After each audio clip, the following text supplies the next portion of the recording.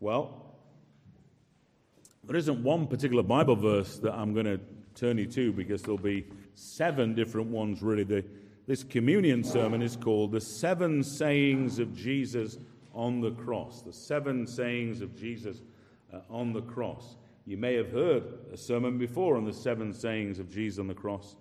And we're going to look at them afresh this morning. There are 2, and only 2 remembrance ordinances in the New Testament. The first one, instituted by Christ, is the Lord's Supper, which we're having this morning. And in the Lord's Supper, we especially remember the death of Jesus. And I must say, over the years as a Christian, I don't know about you, but there's nothing that concentrates my mind more than when we have the Lord's Supper on the death and crucifixion of Jesus. But there's also a second remembrance ordinance as well, which is the Lord's Day, which is a day upon which Jesus was raised from the dead. So we have a double bonus for us this morning. We have the Lord's Supper also on the Lord's Day to remember both the crucifixion and death of Jesus, but also his resurrection from the dead. So in our worship, we're reminded that we have the Lord's Supper. This is a public meal. The Westminster Confession rightly denies that people should have private masses, it calls it, or administering the Lord's Supper privately at home. This is not to be administered privately at home. It is a meal for God's people in the midst of the church. It's a public ordinance and it's a blessing. So we're going to look at the 7 sayings of Jesus on the cross. But what we notice as we look at the 7 sayings of Jesus upon the cross, that Jesus is not full of chatter the whole time that he's on the cross. There's a lot of silence in Jesus as he's upon the cross. And we tend to forget the silence of Jesus even before he stood before, I think it was Caiaphas, and it says, and Jesus was silent. And that's an important fact for us because it's recorded in Isaiah. Do you remember that prophecy? Isaiah 53 and verse 7. Speaking of Jesus, it says, he was oppressed and he was afflicted, yet he opened not his mouth. Like a lamb that is led to the slaughter, and like a sheep that before its shearers is silent, so he opened not his mouth. Now, this sermon we're focusing on the 7 sayings upon the cross when he did open his mouth, but this prophecy teaches us that Jesus wasn't opening his mouth the whole time he was upon the cross. And in Isaiah again 53, those same epic verses, we read this. It was the will of the Lord to crush him. He has put him to grief. When his soul makes an offering for guilt, he shall see his offspring, he shall prolong his days. The will of the Lord shall prosper in his hand. Out of the anguish of his soul he shall see and be satisfied. By his knowledge shall the righteous one, my servant, make many to be accounted righteous, and he shall bear their iniquities. Well, what wonderful words we have there in Isaiah 53. And we know this hymn. William Cooper wrote this hymn. It's a wonderful hymn. It's called, There is a Fountain Filled with Blood. Maybe some of you have memorized most of that hymn, and why not? It's a fantastic hymn. But one of the verses says this. See if you can memorize this. Dear dying Lamb, thy precious blood shall never lose its power, till all the ransomed church of God be saved to sin no more. Aren't we thankful this morning for the power of the blood of Jesus? That the blood of Jesus didn't run out of power in 1954 or in 19 whatever. The blood of Jesus has the same power today as when Jesus shed that blood on the hill of Golgotha. And whoever calls upon the name of the Lord will be saved and forgiven of their sin. And so we're thankful for the blood of Jesus, which availeth much for sinners. I know it can seem unusual. I don't know if you're used to coming to church or not, but to be hearing about blood? Why do we need to hear about blood? But it's absolutely central to the Christian message of salvation, that blood speaks that a death was required. And this death was not an ordinary person. It was the very Son of God who had never committed a sin. So we'll look at Luke's Gospel, chapter 23, first of all, at the first saying that Jesus gave on the cross. Luke's Gospel, chapter 23, and if I read from verse 32 to 38, Luke records this for us. 2 others who were criminals were led away to be put to death with him. And when they came to the place that is called the Skull, there they crucified him and the criminals, one on his right and one on his left. Jesus said, "Father, forgive them, for they know not what they do." And it says, and they cast lots to divide his garments. This opening prayer, really, of Jesus upon the cross will be striking not only now, but for all eternity. That on the cross, as Jesus was crucified, and there was a criminal on one side and one on the other side, and Jesus was being treated like a criminal, though he wasn't a criminal, he was perfectly innocent and God's Son. And around Jesus as he was dying, there was a compassionless crowd. Imagine that. Composed of Roman soldiers who just nailed him to the cross. There were people who came to mock him while he was crucified on the cross. And yet God ordained that even in his death, Jesus would be central. Aren't we praising God for that? That he wasn't crucified on the outer cross or the outer cross on that place. He was central. One, because it says in Colossians that Christ must have the preeminence. But also as well, the Good Shepherd had the opportunity to minister to these men who were also dying with him. And we'll come back to that one a little bit later.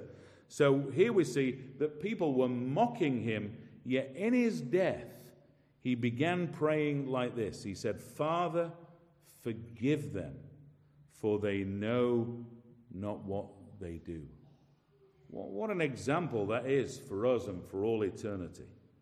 Now, these men and women had rejected Jesus in their sinfulness.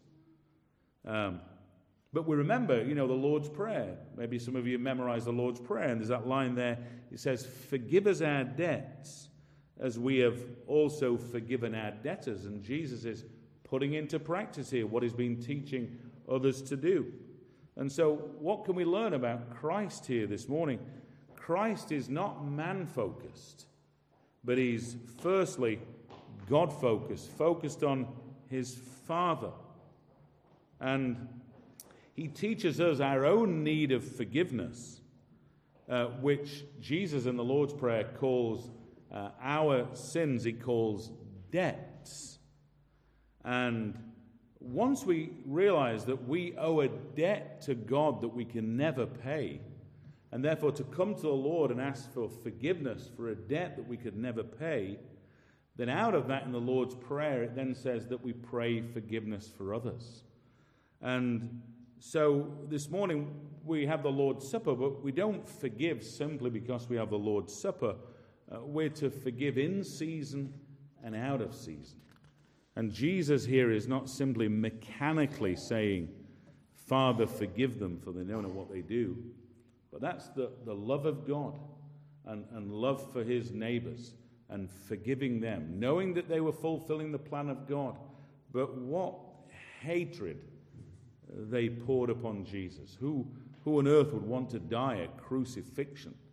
But our second heading, as we move on, from that, "Father, forgive them, for we know not what they do," is found in John's Gospel, chapter 19, and verse 26.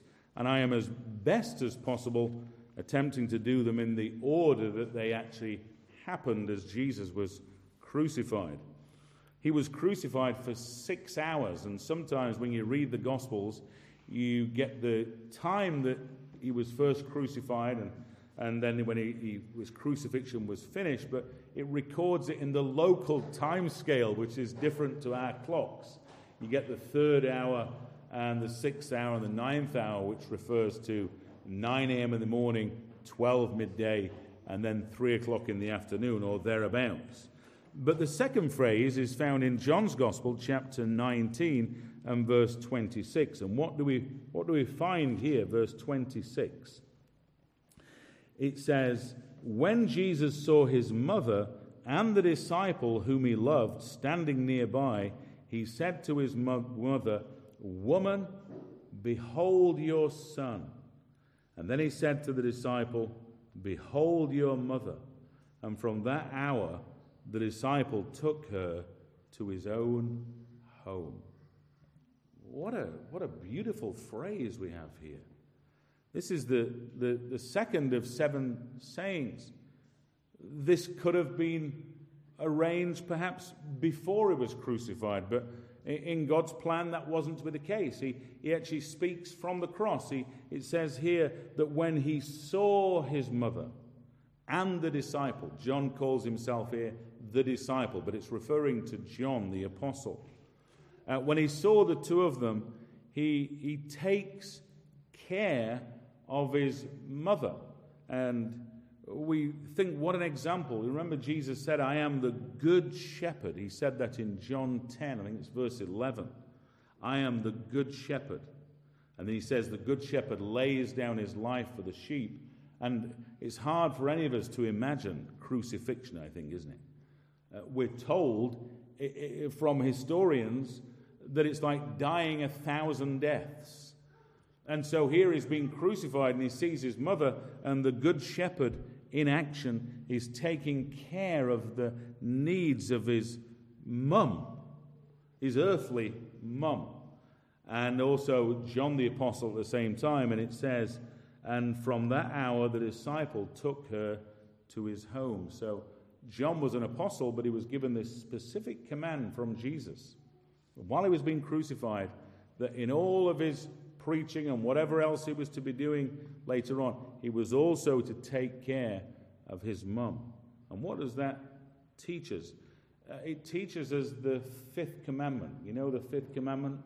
What does it say? It says, "Honor your father and mother, that life may go well with you, you may live long on the earth." And so here we see of the second sayings of Jesus upon the cross, that he's taking care of his mother's needs. I wonder what she went through as she saw the Son of God be nailed to the tree. What a horrific way to see one of your children die. But the third saying, which will be familiar to many of us, is back in Luke's Gospel again. It's about one of these thieves on the cross in Luke 23:43.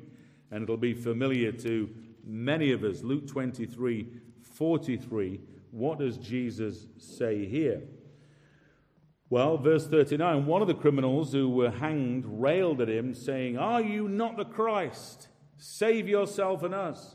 But the other rebuked him, saying, Do you not fear God, since you're under the same sentence of condemnation? And we indeed justly, for we are receiving the due reward for our deeds. But this man has done nothing wrong. And he said, "Jesus, remember me when you come into your kingdom." And Jesus said, "Truly I say to you, today you will be with me in paradise." What wonderful words we have here.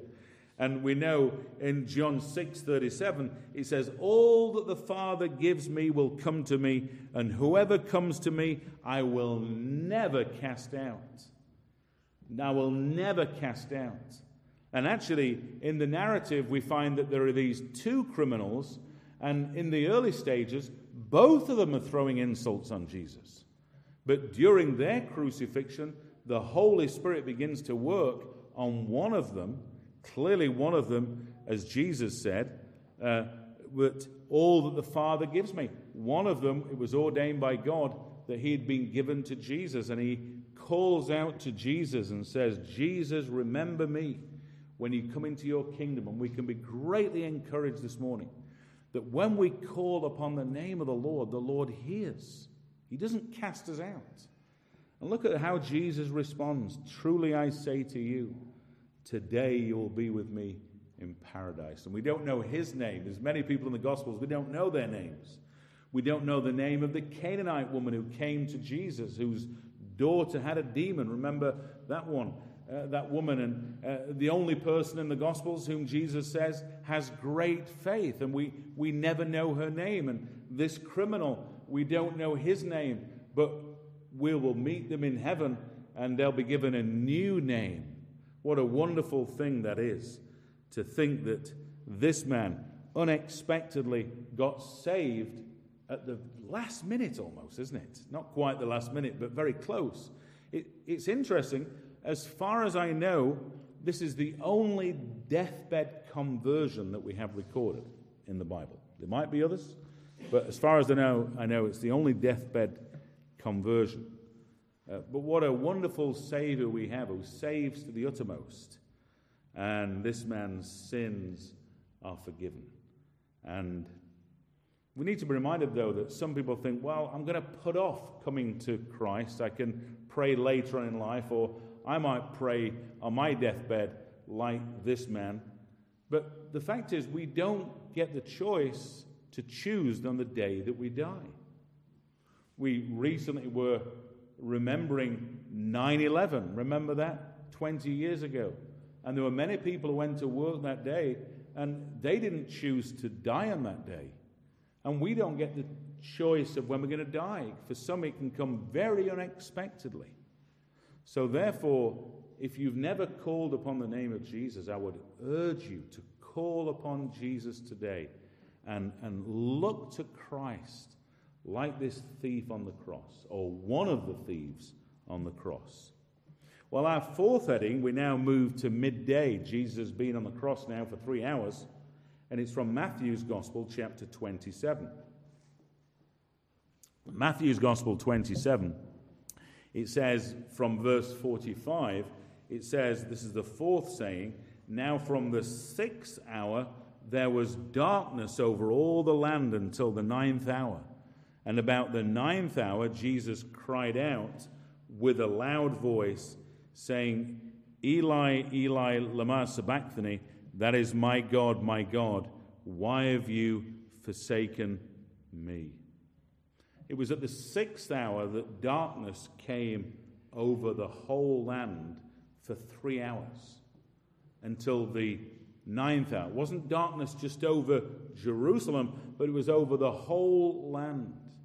And there's been many a sermon rightly made about this darkness that came over Israel at the time of the crucifixion of Jesus.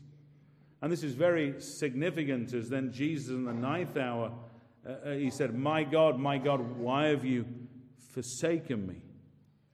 And many preachers have rightly brought out that the greatest part of the suffering of Jesus wasn't simply the crucifixion, all the horrors and the shame and the humiliation that goes with that, but we remember that Jesus is the Lamb of God, and he became an atonement for sin. And it's something that we will never imagine. Imagine, here Jesus is a man, he's the God-man, with an untainted conscience.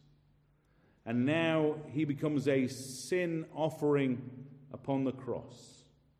The weight of sin is laid upon Christ. Words can't even express what we can think about this. But what we do know is that he cites Psalm 22, and he says, my God, why have you forsaken me? He's fulfilling the decree of the Father.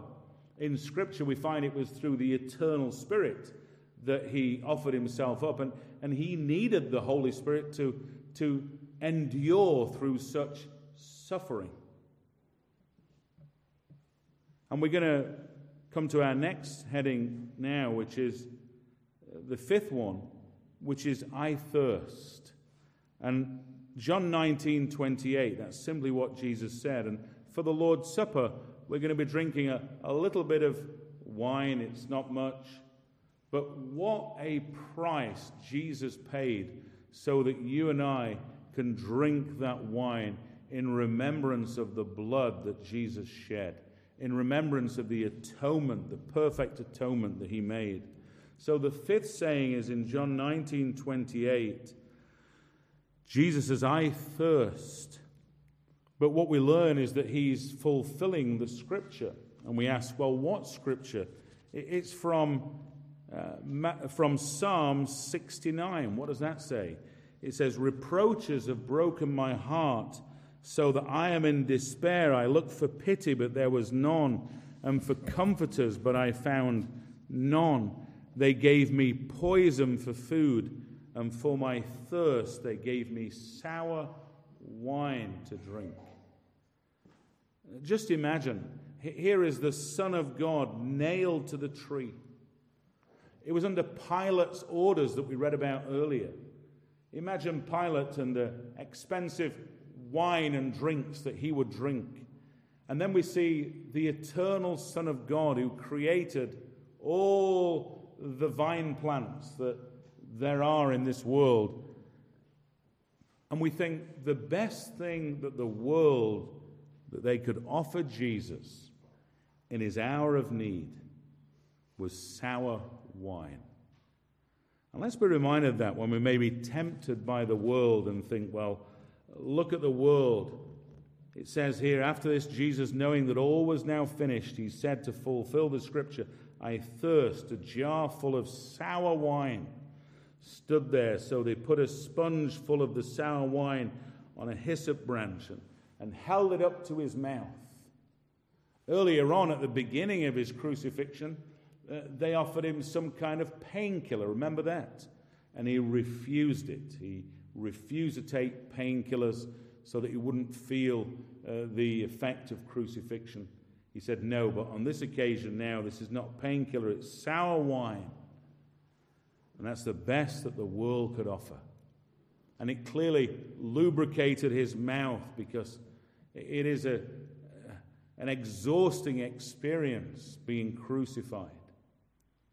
In the midday sun, though the sun had gone down, it was, well, not gone down, but there was darkness. And the sixth saying is found in John's Gospel, chapter 19 and verse 30. Again, simple words. And John 19 and verse 30, it says, when Jesus had received the sour wine, he said, it is finished. Now, in Greek, actually, it's recorded that he spoke a single word. And it was spoken loud enough so that people could hear what he said and could record it down like John the Apostle. And these are some of the most wonderful words I think we get in Scripture. They're priceless words, aren't they? And it's a particular Greek tense, which is known as the perfect tense, which is recorded. And it's a tense that we don't really have in English, but it indicates this: a past event with present effect. A past event with present effect. So though Jesus was crucified and said, it is finished, the power of the cross is as powerful today as it ever was and will be. We could translate what Jesus said perhaps like this. Jesus said, it is perfectly perfect. It is completely complete. Everything was fulfilled. There was nothing left. In Ecclesiastes, I don't know how familiar you are with Ecclesiastes, but in chapter 3 and verse 14, we read these wonderful words, which I read and it really points me to Christ. It says, I perceive that whatever God does endures forever. Nothing can be added to it, nor anything taken from it. God has done it, so that people fear before him. And when Jesus said it is finished, that we know that nothing can be added to what Jesus accomplished. Nothing can be taken away from what Jesus accomplished. The devil cannot take anything away from what Jesus accomplished. We can't add to it. We can't take anything away from it, but it's the foundation for our salvation. And our salvation is based on the merits of Christ. Do you know that hymn by Toplady? He says this, "Nothing in my hands do I bring, but simply to thy cross I cling." Are you clinging to the cross this morning? Are you looking to Jesus? Are you looking away from yourself? If we look to ourselves, we see our failures, we see our sin, we see our misery, we see our disappointment, we see so many things. But then when we look away to Christ, we see a perfect atonement where he spoke and said, "It is finished." But we're not quite finished with the sermon yet, because the seventh saying and the last saying that Jesus said is found in Luke's Gospel, chapter 23 and verse 46. Luke 23 and verse 46. He's just announced it is finished. His atonement is complete. And Jesus dies like nobody else. In Luke 23 and verse 44, we read, "It was now about the 6th hour, and there was darkness over the whole land until the 9th hour, while the sun's light failed, and the curtain of the temple was torn in two. Then Jesus, calling out with a loud voice," his final call was with a loud voice, and he said, "Father, into your hands I commit my spirit." And we just sung from Psalm 31. Those exact words. And Jesus, citing the words of Psalm 31, is saying, "Father, into your hands I commit my spirit." That though Jesus was crucified, it wasn't really the crucifixion that killed him, because he laid down his own life. In fact, they were even surprised. Remember, when they came to the cross, Jesus died already, and the other two were alive. Why? Because he laid down his life. The old translation says, he gave up the ghost, gave up his spirit to God. What a wonderful way for us to be exhorted about dying ourselves, that we could pray that prayer if we're a Christian. On our deathbed, if we are able to, "Father, into your hands I commit my spirit." And Jesus did. But then he was buried. But praise God, on the third day, he was raised from the dead. And he committed his spirit to God, and God tendered for his spirit. And 3 days later, his body and soul came back together in his resurrected body. He wasn't just brought back to life, he was given a new resurrection body. So there are 7 sayings of Jesus upon the cross as we come to the Lord's Supper. What glory is the message of Christ.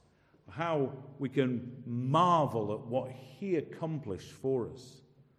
And may you and I, may we bow in worship this morning. I find for me sometimes these truths are too familiar. Sometimes it doesn't really sink in. But these lines by Bonar come to mind to express our emotions, I think. Bonar said this, when we think about Jesus upon the cross: "Glory be to God the Father, glory be to God the Son, glory be to God the Spirit, great Jehovah, 3 in 1. Glory, glory, glory, glory, while eternal ages run. Glory be to him who loved us, washed us from each spot and stain. Glory be to him who bought us, made us kings with him to reign. Glory, glory, glory, glory to the Lamb that once was slain." What a message. What a Savior.